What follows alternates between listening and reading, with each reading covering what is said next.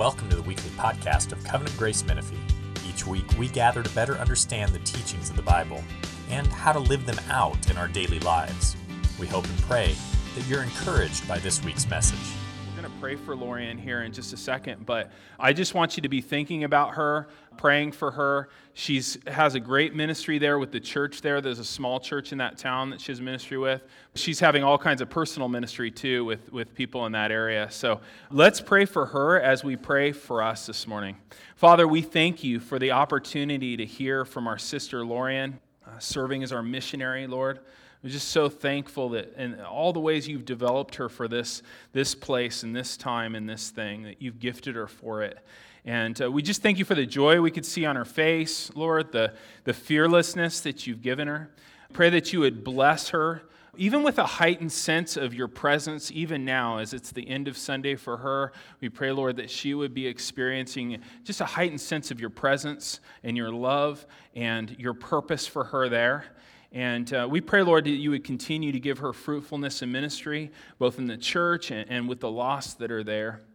And Lord, as we turn ourselves now to the book of James, full of all kinds of wonderful commands that we find in there, we want, Lord, that to be a description of our life. As we read the book of James, we want the life that's described in this book. We want all the commands in this letter from James to delight our hearts and to be an accurate picture of the way of our life. Lord, we have fallen short in many ways, even today, even on the way here, even once we got here. But our hope, Lord, is in you, in the perfect cleansing power of Jesus. Our hope is in you, in the power of the Spirit to make us new in all these areas. And so we come here to your word, eager to hear from you and eager to leave different people. Lord, we call on you this morning to keep your new covenant promise to your people found in Ezekiel 36, where you promised, I will sprinkle clean water on you, and you shall be clean from all your uncleanness, and from the idols I will cleanse you. I will give you a new heart, and I will give you a new spirit, and I will remove the heart of stone from your flesh and give you a heart of flesh, and I will put my spirit within you and cause you to walk in all my statutes and be careful to obey my rules. Father, we believe those promises. We believe your promise to cleanse us. We pray, Lord, that you would cleanse us. We believe in your promise to give us new hearts that pump with love and desire for you. And we pray that you do that. We pray that you do that here for believers who have come here beat down, bitter, despairing, hardened, apathetic, cynical, those who have lost their first love. And we pray, Lord, that you would keep your new covenant promise to give them a new heart today. Lord, help people to leave here with a profound sense of your love for them and new life coursing through their spirits. And Father, we believe in your promise to give the Spirit. And Lord, all of us who have come to you, we've received your Holy Spirit, but we know that we can be filled with your Spirit. And we pray, Lord, that you would fill us this morning. And in Ezekiel 36, you say that you made all those promises not for our sake, but for the sake of your holy name, to vindicate the holiness of your name, that the nations will know that you are God when you vindicate your holiness before their eyes. And so, Lord, that sounds great to us. We would love for you this morning to be magnified, to be glorified, to vindicate your holy name. We pray you would, in Jesus' name. And all God's people said, amen. So here we are. We're in James chapter 1, and we're just in the beginning of a series. So if you're new here, this is a great time for you to come. We had a little intro last week that you can listen to. But this is a beautiful letter. It's a beautiful, bold letter, full of wonderful commands. And I know sometimes people look at a book like this and think, oh, so many commands. They're beautiful, though. Isn't that the way you want your life to look? That's what this is about. This is about coming, learning from the Lord, seeking His strength so that we could actually do all the things He's commanded.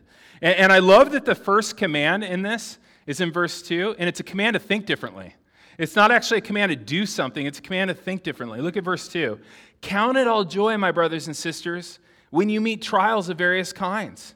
James here, guys, is aiming right for your heart, because it turns out your ability to do any of the other commands that are in this letter actually hinge on your ability to think differently, to count your life differently. To some translations say consider it all joy, count it all joy. Your ability to count or consider or to think about your life and to think about the Lord differently is what all your ability to do all these other things hinges on. If you don't have a new mind, then you can't have a new way of life. And that word count or consider is a really powerful, common biblical word that describes what thinking by faith is like. If you look in Hebrews 11, you'll see over and over again the word consider mentioned over and over again. The same Greek word is here. Things like Sarah considered God faithful who had promised, right? Or Abraham, he offered up Isaac because he considered God able to raise him from the dead.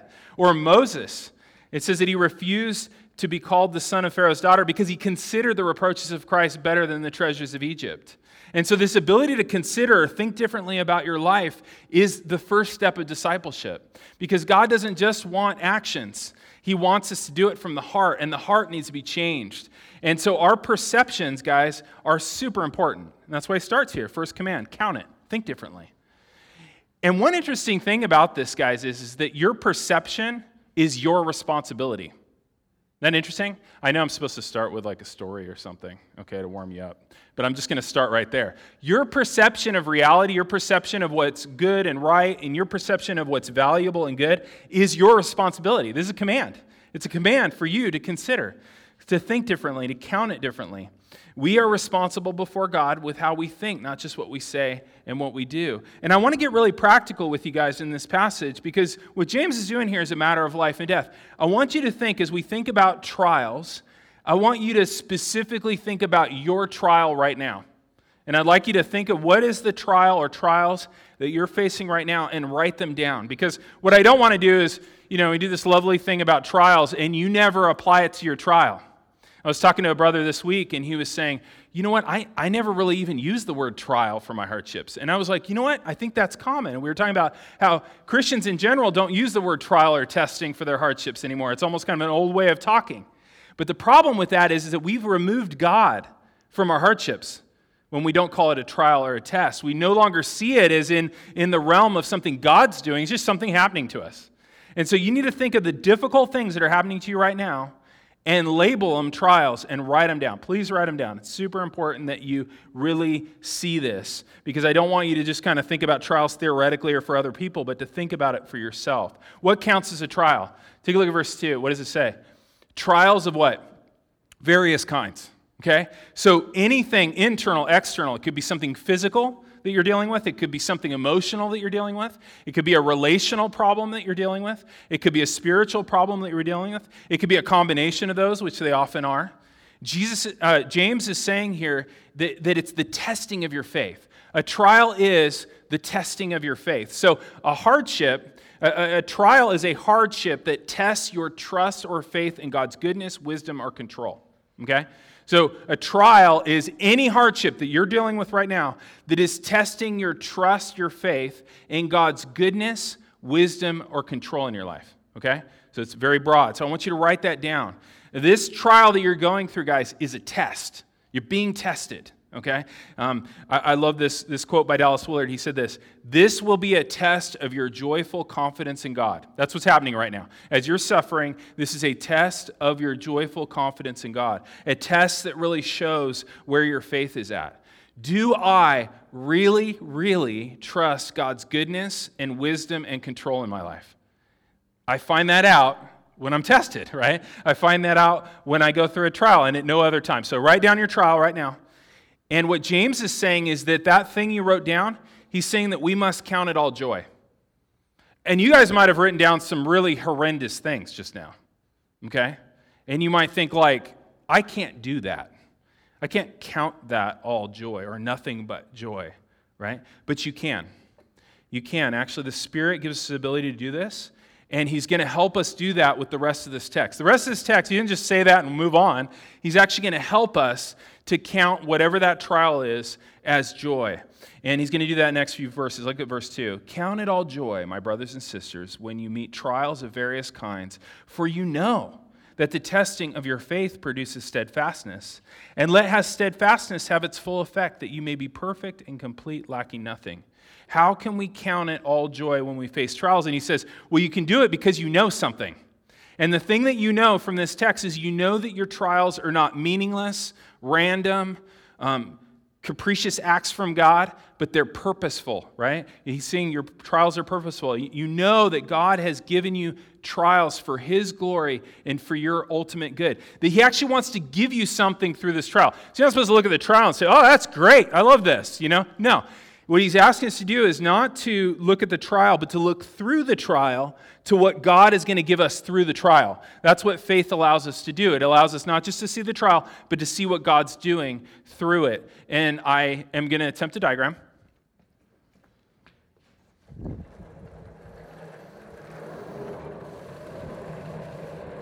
Because there's really a sequence here. There's a sequence of thought, which I don't want you to miss. He's actually making an argument here, and he's saying that your trials or your testing, and I know you can't see that in the back, but that's what it says, produces what? Steadfastness or endurance or patience is another word for it. It produces this. He wants us to see that. And then he wants us to see that there's a full effect. He says that it would have a full effect, that it would go all the way to completion, and that he would make us perfect, complete, lacking nothing. So these are gifts that God gives in our trials, or better yet, through our trials, right? He's giving us something through it. So we don't want to just see the trial, we want to see through it, what is he giving us? And one of the first things he talks about here is that we be perfect, complete, lacking nothing, right? That's the sequence of thought here. So the first gift that God gives us through trials is that we be perfect and complete, lacking nothing, that we be steadfast. Now, what is this? Well, perfect, he doesn't mean sinless. What does he mean? He means substantial Christ-likeness, okay? That we would, through a trial, become steadfast, and then we would get substantial Christ-likeness through that. And let me just label these. So this is like verse 2, verse 3, verse 4, right? It's all there. And what's steadfastness? Steadfastness is endurance, patience. It literally means the ability to remain under. Okay? It's the ability to carry a heavy load for a long period of time. Any of you guys carrying a heavy load for a long period of time? That's what steadfastness is. The Lord uses trials to make us actually better people. There was a book that came out a while back called Anti-Fragile. It's not a Christian book, but it's a book called Anti-Fragile, and it's by Nassim Taleb. And he has this idea of anti-fragile. So anti-fragile is this. Fragile is, we know what fragile is, a glass vase or something like that. You drop it, it breaks, right? Durable or resilient is something you can throw on the ground all day and it doesn't change it. Big rock or something like that. Boom, boom, boom. Durable. Anti-fragile gets better when you beat it up. Okay? It actually gets stronger when you beat it up. The Lord is actually making us anti-fragile. He actually doesn't just, we're not fragile in the Lord, we're not just durable, but when we have trials, we actually get better. Examples of that in the human body would be muscles. The way muscles get bigger and stuff like that is by trauma, by ripping, by tearing, by rebuilding, right? You get stronger through that. You're not fragile. You're not just durable. You actually get stronger as you lift weights, right? Or the immune system. Immune system, as long as it doesn't kill you, you actually get antibodies to it. You become stronger, whether through a vaccine or natural infection. You get stronger. You're better off than you were before. In The Princess Bride, Wesley took iocane powder for years, small doses, a little bit at a time, so that he would not die from iocane powder. That's anti-fragile. The Lord is making us anti-fragile. The Lord uses our trials to make us stronger and better and more steadfast. Okay? And I think we get into a mindset that any bad thing that comes into our life, that we're fragile, that we can't do it, that we can't, this can't be good, this will only destroy us. But guys, in the Lord, you're not fragile. You're anti-fragile. You're not even durable. You're anti-fragile. The Lord is actually making you more steadfast. He's also making you perfect and complete, lacking nothing. What does that mean? Well, like I said, it's not sinlessness, because James is real clear later. We all stumble in many ways. We all sin. But what it is substantial Christ-likeness. Okay? And if we were to make a graph and here's sinlessness and here's you, there's a ton of room here, right? For us to become more like Christ and be in no danger of being perfect, right? And so we can be more like Christ through our trials, that he actually makes us more and more like Jesus. Substantial Christ-likeness. Other translations say maturity, right? That we become more and more like Christ. And that's God's plan for us in this life. So this is a benefit that we get through trials in this life, is we become more and more like Christ. And your trials do this, right? It also makes you, he says, lacking nothing. Another translation is equipped, that you would have the ability to really act as God's agent in this world. And what makes you ready for that are the trials. The trials specifically equip you. A lot of times we talk about equipping and we mean like that you would have theological knowledge or know how to preach a sermon or whatever. The best thing that equips you are trials. The suffering that you have makes you ready. And what does he say about this? James says, you know this, right? You know that the testing of your faith produces steadfastness. And you do know this. You do know that trials make you more like Christ. Who do you go to when you have a struggle of some kind and you need advice or you need prayer or whatever? Do you go to the person that's been untested?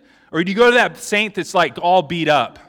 All beat up and scarred from following Jesus. That's the person you go to. That's the person that's more equipped. He says, you know this, and you do know this. You know that the testing of your faith produces steadfastness and Christ-likeness. Because let me ask you this. When have you ever grown without pain? In Jesus.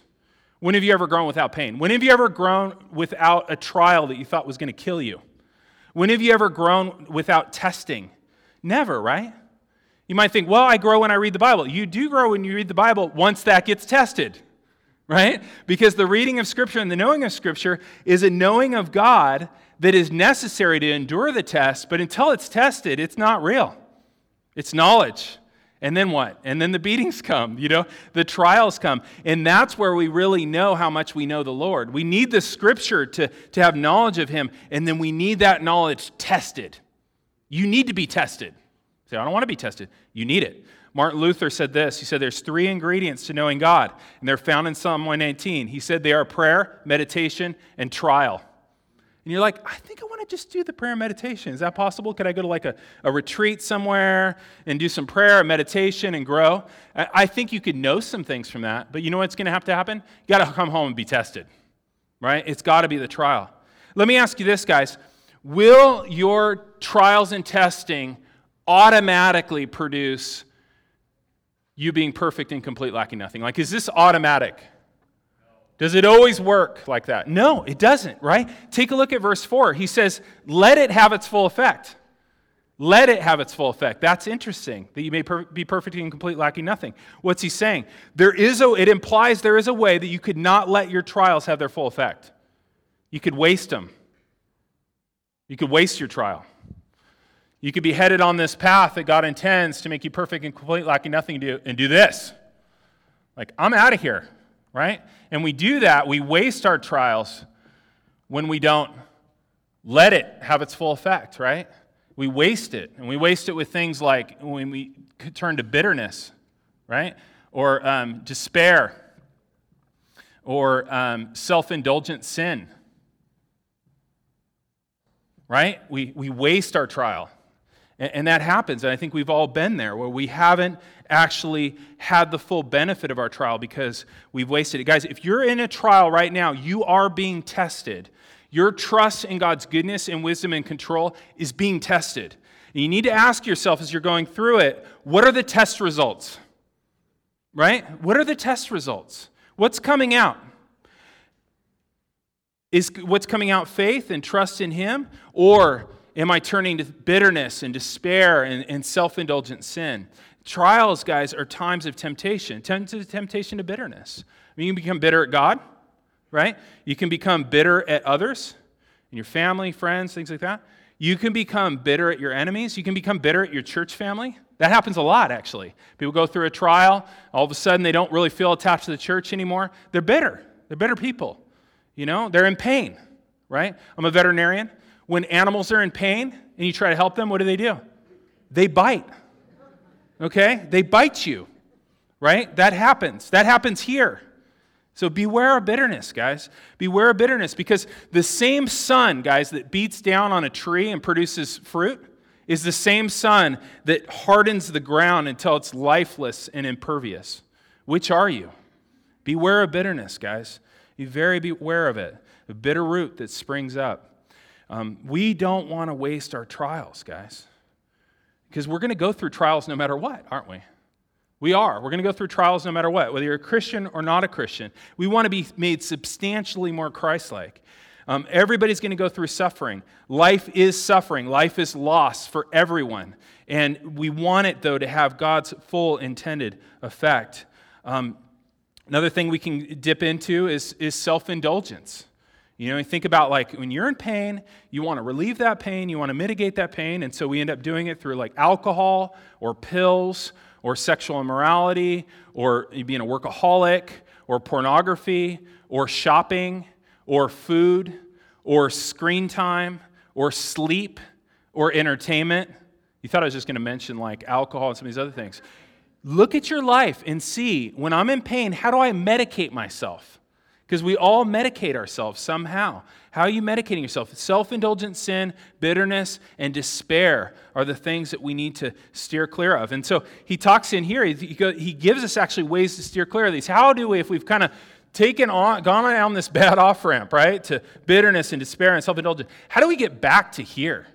How do we get back to the place where we're letting that trial have its full effect, that we'd be perfect and complete, lacking nothing? And he actually tells us. In verses 5 through 11, he tells us exactly what we need in this time of trial or difficulty. The two things are wisdom from God and eternal perspective. Those are the two things we need. And we're going to see those in verses 5 through 11. Take a look at the wisdom part. Look at verse 5. If any of you lacks wisdom, I don't think there's any mistake that it's right after the trial part. You need wisdom, right? If you're in a trial right now, you need wisdom. Trials are a time of confusion, temptation, spiritual danger, and you cannot trust your perceptions. You can't trust your perceptions. You need wisdom, right? You need to ask God for wisdom. You can't trust your perceptions. Our culture says things like, you know what? Trust your heart. Trust your heart. You know down deep inside the right thing to do. You just need to trust yourself. Guys ever posted a meme like that on social media? Trust your heart. What does the Bible say about trusting your heart? There we go, Jeremiah, right? Deceitfully wicked, who can know it? Let's not go there. God says this, ask me for wisdom. Ask me for wisdom. How have you guys done using your own wisdom in trials? How's it gone for you? Right? It's gone terribly, right? I love the quote from Gandalf. He says this. He says, too long have you sat in shadows and trusted to twisted tales and crooked promptings. That's what it's like to trust your heart. It sounds like trusting to twisted tales and crooked promptings. If you're in a trial right now, you have to stop and you have to ask God for wisdom. Look at verse 5. If anyone lacks wisdom, let him ask God, who gives generously to all without reproach, and it will be given to him. But let him ask in faith with no doubting. For the one who doubts is like a wave of the sea tossed by the wind. For that person must not suppose he'll receive anything from the Lord. He's a double-minded man, unstable in all his ways. You need to ask God for wisdom without doubting. Now, I know this verse has been taken out of context and used for all kinds of ridiculous things. This verse has a context. It's not, hey, you want to make $1 million? Ask without doubting, you'll have it. Or you want to be healed from this? Ask without doubting, and you'll have it. It's almost like this thing. If you could do this verse, you could have anything you want. What's the context? Wisdom. He says, if you'll ask for wisdom without doubting, he will give it. It's very clear that that's the context. It's wisdom. Does it apply to other things? Maybe. But right now, it's about wisdom. And he says when we ask for wisdom, we should believe that he really gives wisdom. That we shouldn't pray with doubt or being tossed back and forth, double-minded. The word means double-souled, that you have two ways of thinking. You're asking for wisdom, but you're really thinking he won't give it to you. And I know, guys, like many of us deal with severe doubt.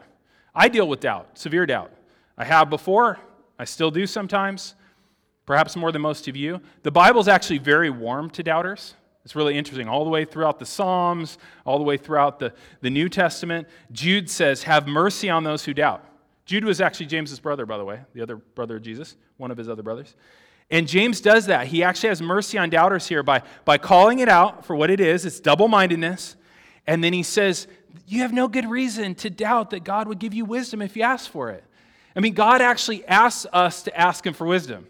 If he asks us to ask him for wisdom, He's going to give us the wisdom when we ask for it, right? It's not like, hey, you want wisdom? Ask me for wisdom. I want to give it to you. And it's like, nope, psych. No, he is going to give you wisdom. He asks you to ask him. And he says he gives it generously. He's got plenty of it. Like, it's not no lack of wisdom. It doesn't deplete him at all to give it to you. And so we have no reason, guys, to doubt that God will give us wisdom. This passage is not impossible to believe that he would give this. He answers this request 100% of the time. This is his will for you. And so if you're in a trial right now, you're in a time of great confusion and temptation and spiritual danger. You need wisdom. You can't trust in your own mind anymore. You have to go to him for wisdom. You have to ask for it right now, and he will give it to you. Because what we really need in this wisdom is we need to be able to see through the trial to what God's doing in it, instead of just looking at the trial itself. And so we need wisdom. We also need an eternal perspective. We need an eternal perspective. When we're suffering, we're very now-oriented or immediate future-oriented. We're not thinking about 3,000 years from now or 3 billion years from now, which is the way we should be thinking. We're thinking right in front of us or the next few years from now. We need an eternal perspective because, guys, trials are threatening you with all kinds of losses. They're actually taking substantial things from you. Health, relationships, financial security, your strength, your usefulness, what you always thought was your purpose for living. The trials take that from us. We need an eternal perspective. And so that's what he does in verse 9. Check it out. He says, let the lowly brother boast in his humiliation, and let the lowly brother boast in his exaltation, and let the rich in his humiliation, because like the flower of the grass that passes away, for the sun rises with its scorching heat. We know about that here. And withers the grass, and its flower falls, and its beauty perishes. So also will the rich man in the midst of all his pursuits. James is saying here that both rich believers and poor believers have something to boast about. And it's kind of interesting. So the poor believer, the one that's in a real bad trial and many things being taken from them, can boast in their exaltation. The fact that in Christ they have everything. Everything's theirs. That God's gonna come through for them in the resurrection, make all things new. He's going to restore everything that's lost. The poor can boast in that. What do the rich boast in? The rich believers, they boast in that they're going to lose everything. I love that. Don't you love that? That the rich believer is calling them to say, like, look me over here. See all the stuff I have? I'm losing it all. I'm going to lose everything. I'm going to lose everything. I'm going to lose my mind. I'm going to lose my health. I'm going to lose everything I have. Right? It's kind of a funny word to use here to boast about that. But that's an eternal perspective, guys. The eternal perspective is that this is a quick life, and it's a process of losing everything you have. Okay? Isn't this fun? Aren't you glad you came to church? Like, this is real, though, right? What did Job say? Job said this, naked I came from my mother's womb, and naked I will return. The Lord gave, the Lord has taken away. Blessed be the name of the Lord. Right? And those of you who are younger, you're kind of on the early part of the curve, right, of your life, and you're just like acquiring. Acquire. But what's coming is this, okay? So this is your birth, this is your death. You leave the same way you came. The crazy thing is that we freak out in here. Oh my gosh, I'm losing everything. You are. Oh my gosh, my health, I'm going to lose. Yes. No, I'm going to die. You are. You're losing everything. Isn't that freeing in some way? Came in naked, leaving naked, right? And then there's this massive reversal here at the resurrection where all things are made new.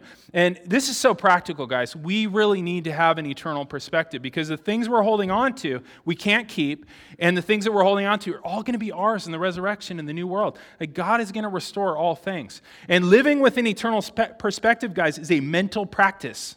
You say, well, I don't do that. You're not practicing it. You have to actually practice it. Like, well, my brain doesn't work that way. No one's brain works that way. Okay? My brain doesn't work that way either. It actually takes time. We actually have to practice counting it all joy when we meet various trials. This has to start in the way that we think. And guys, this is so practical because trials tempt us to make us think that we're alone, right? That we're the alone righteous sufferer. You know, that we're facing trials and we look around and nobody else is. And that comparison can fuel bitterness. It's one of the reasons we get bitter towards other people.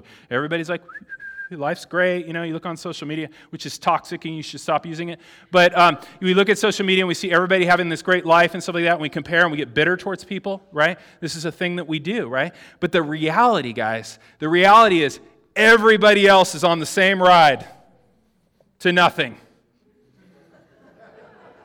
And different people's curves look different, but they're all doing the same thing. We're either Job right before the trial, or we're Job in the trial, or we're Job right after the trial about to get another one. But we're all in the same boat. And that's why he says, that the poor should boast in their exaltation and the rich should boast in their humiliation. We need an eternal perspective. Guys, trials also tempt us to think that we're losing our only shot at happiness. Don't they? I'm losing my only shot at happiness. A person might say, well, I'm in a marriage that is, wrecking me, and I'm losing my only shot at a happy life. Not true. Right? Or your career didn't go the way it went, and I lost my only shot at happiness. Not the case, guys. The reality is that all these things we're losing are mere shadows of coming eternal joy. Right? You're not losing your only shot at happiness, not your best shot at happiness. You don't live your best life now. Best life coming, right? Resurrection, new earth. We can't beat up on that guy enough. We just do it every service. Boast in your exaltation. If we get this eternal perspective, guys, then we're going to be ready to lose anything in order to glorify God. And I know this is hard. I mean, even when I'm prepping this thing, I'm thinking this is a dangerous message. You preach like this, things happen. Hey, we have to be ready for this. One of the most important things we can do as a church is prepare you to suffer well.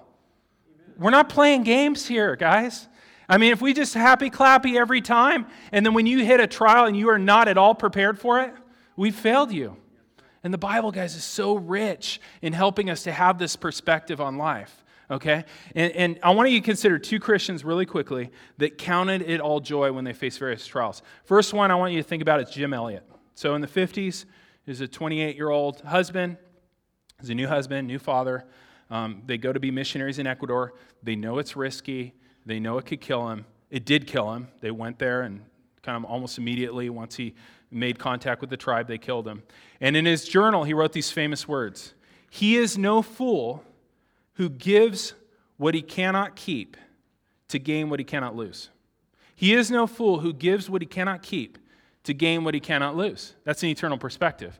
That's this chart, right? That's I know I can't keep any of this, so I'm happy to give all of this to Christ and endure any kind of suffering, any kind of loss, for the sake of having Christ be known in the world, for glorifying Christ in the world, because I don't keep any of this anyway. I have things I cannot lose, right?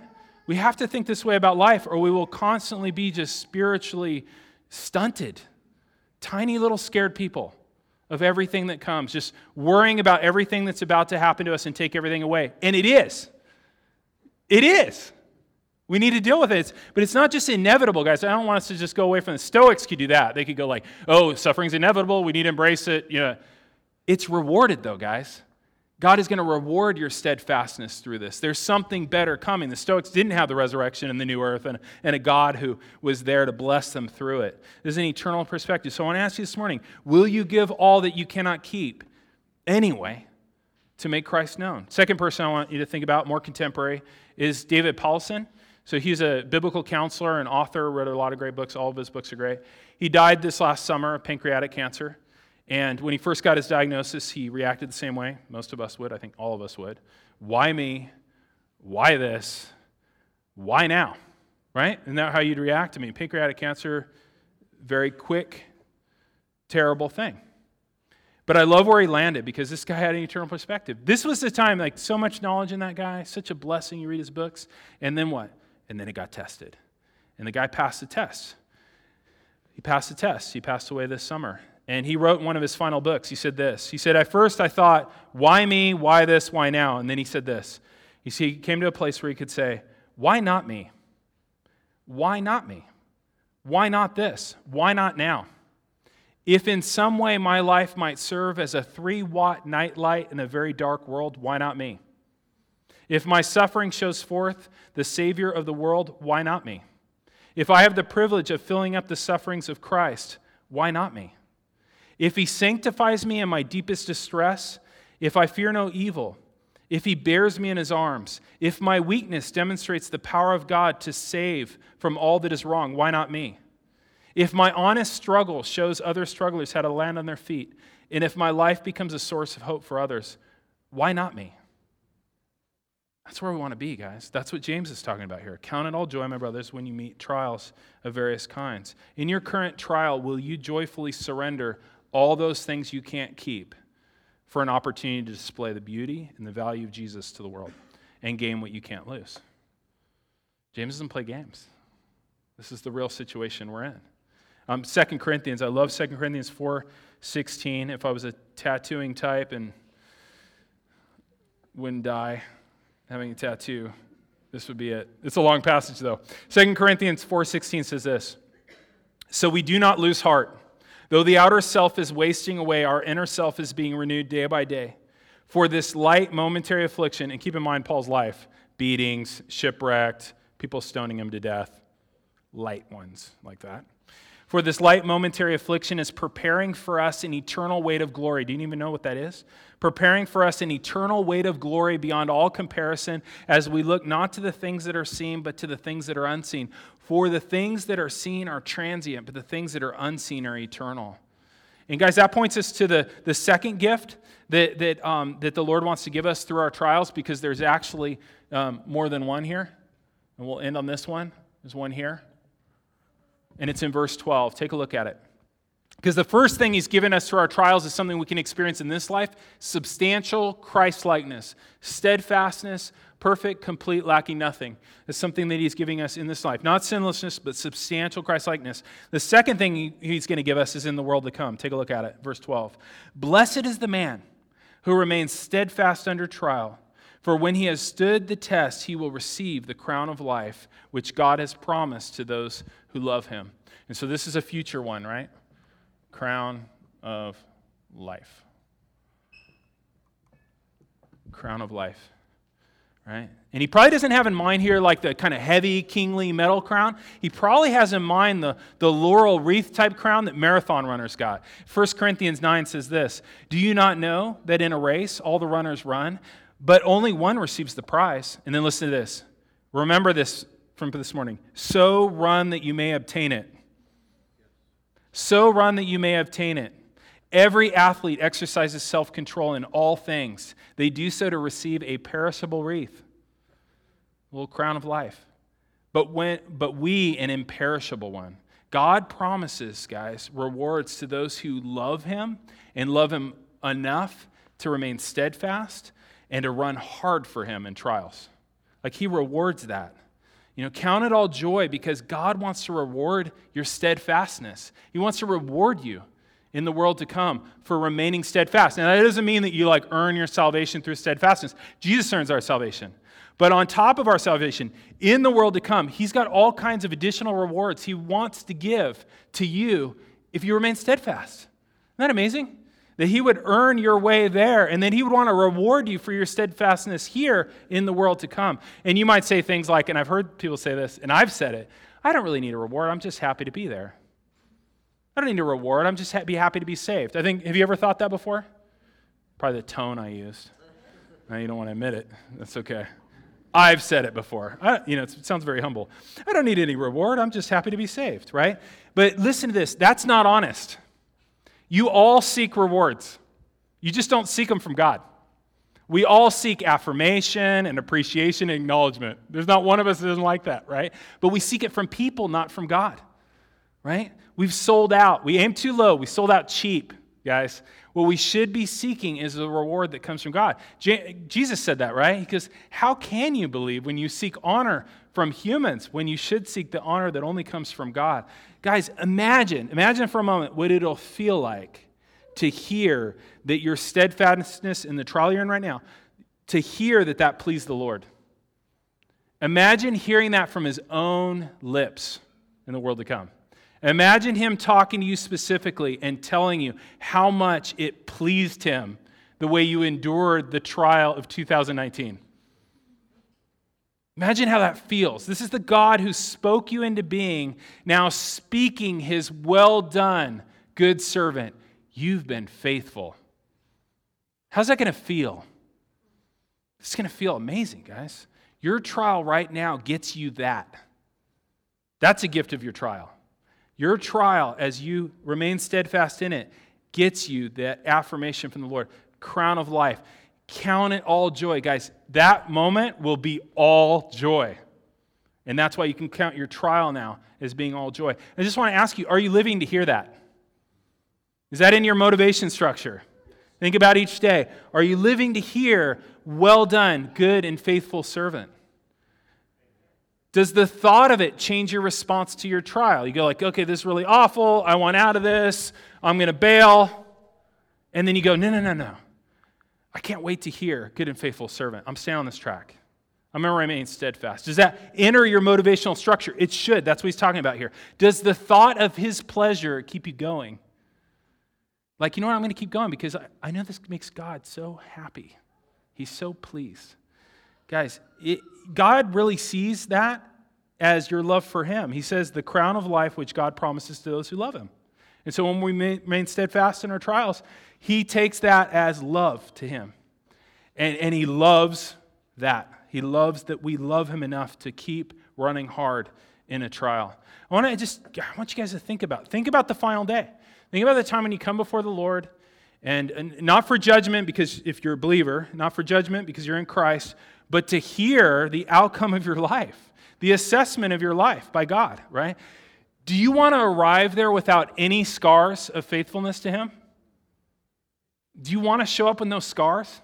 Do you want to show up with no stories of how you just kept walking through that field of rose bushes as your soul was shredded, kept following the Lord through the briar, through the quicksand, through just ravenous wolves? I mean, just marching through this suffering that's just tearing you up. Do you want to show up there without scars? Do you want to show up there without a story of how God's grace triumphed in your life, guys? This is the only time we have in our whole existence, we'll go on forever, that we can actually prepare for ourselves an eternal weight of glory. Like, what do you want to bring to the Lord? You want to be steadfast. And we love him, guys, because he first loved us. Right? That's what keeps us going, is that he loves us. And the Lord's Supper reminds us of the way that God loves us, right? In the Lord's Supper, we meet God as a suffering Savior. This is unique to Christianity. In the Lord's Supper, we meet God as a suffering Savior. And I'll stand on that. You guys come up with another major religion where God came down and suffered in your place and was pierced, and I'll take it back. But we meet with a suffering Savior, a God who became a man and was tested and tried in ways that we haven't even been. Hebrews 5:7 says, in the days of his flesh, Jesus offered up prayers and supplications with loud cries and tears to him who was able to save him from death. And he was heard because of his reverence. Although he was a son, he learned obedience through what he suffered. And being made perfect, he became the source of eternal salvation to all who obey. That Jesus was tested to prove that he was the perfect substitute for us. He was tested so that he could have that spotless life that would be stained with our sin, and he would bear our judgment on the cross. A spotless life, guys, that is represented by this bread. If you're a believer in Christ, when we take communion, come on up here. Take the bread. It's gluten-free. You don't need to worry about that. And think about that spotless life, that perfect life that he had that was crushed on the cross for you. And as you take the cup, it represents his blood. And it reminds us of the perfect record. He was tested in all ways to be that perfect life, to cover over all of our sin and to give us his perfect record. Because, guys, we're not saved by our own steadfastness. We're saved by his steadfastness, right? Our steadfastness gets rewarded. His steadfastness gives us salvation. We aren't saved by our steadfastness. We're saved by Jesus' steadfastness. We are saved by Jesus' steadfast love. Jesus' steadfast love for you, which was shown through nail-pierced limbs and a bloody wooden cross. Jesus' steadfast love, which quite literally went through hell and back for you. And when he could have stopped, when he could have backed down, when he could have taken it off and run, he didn't. He pursued it for the glory of God and for your joy. Have you turned from your sin? Have you turned from your sin and trusted in that Jesus?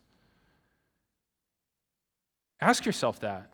Because you wouldn't want to come up here and take this unless you actually are trusting in Jesus for your salvation. You've actually turned from your sin and trusted in him. And if you haven't done that, you say, well, you know what, I'll do that when I'm older, I'll do that later, I'll do that when I've had whatever I want to have first. You really got to ask yourself why. You know, when you hear that God loves you like that, you have to ask yourself why. Why would you resist that God, right? That shows something deeply wrong in us when we do that, right? So trust in him. You can have him today. You just call out to him. Let's pray. Before we take the Lord's Supper, guys, I want to lead you guys in prayer. And so first, I just have you come before the Lord and name your trial to him. Whatever trial or trials are occurring, if you just tell him right now what they are. And then ask the Lord to keep you steadfast so that it would have its full effect in your life. You don't want to waste it.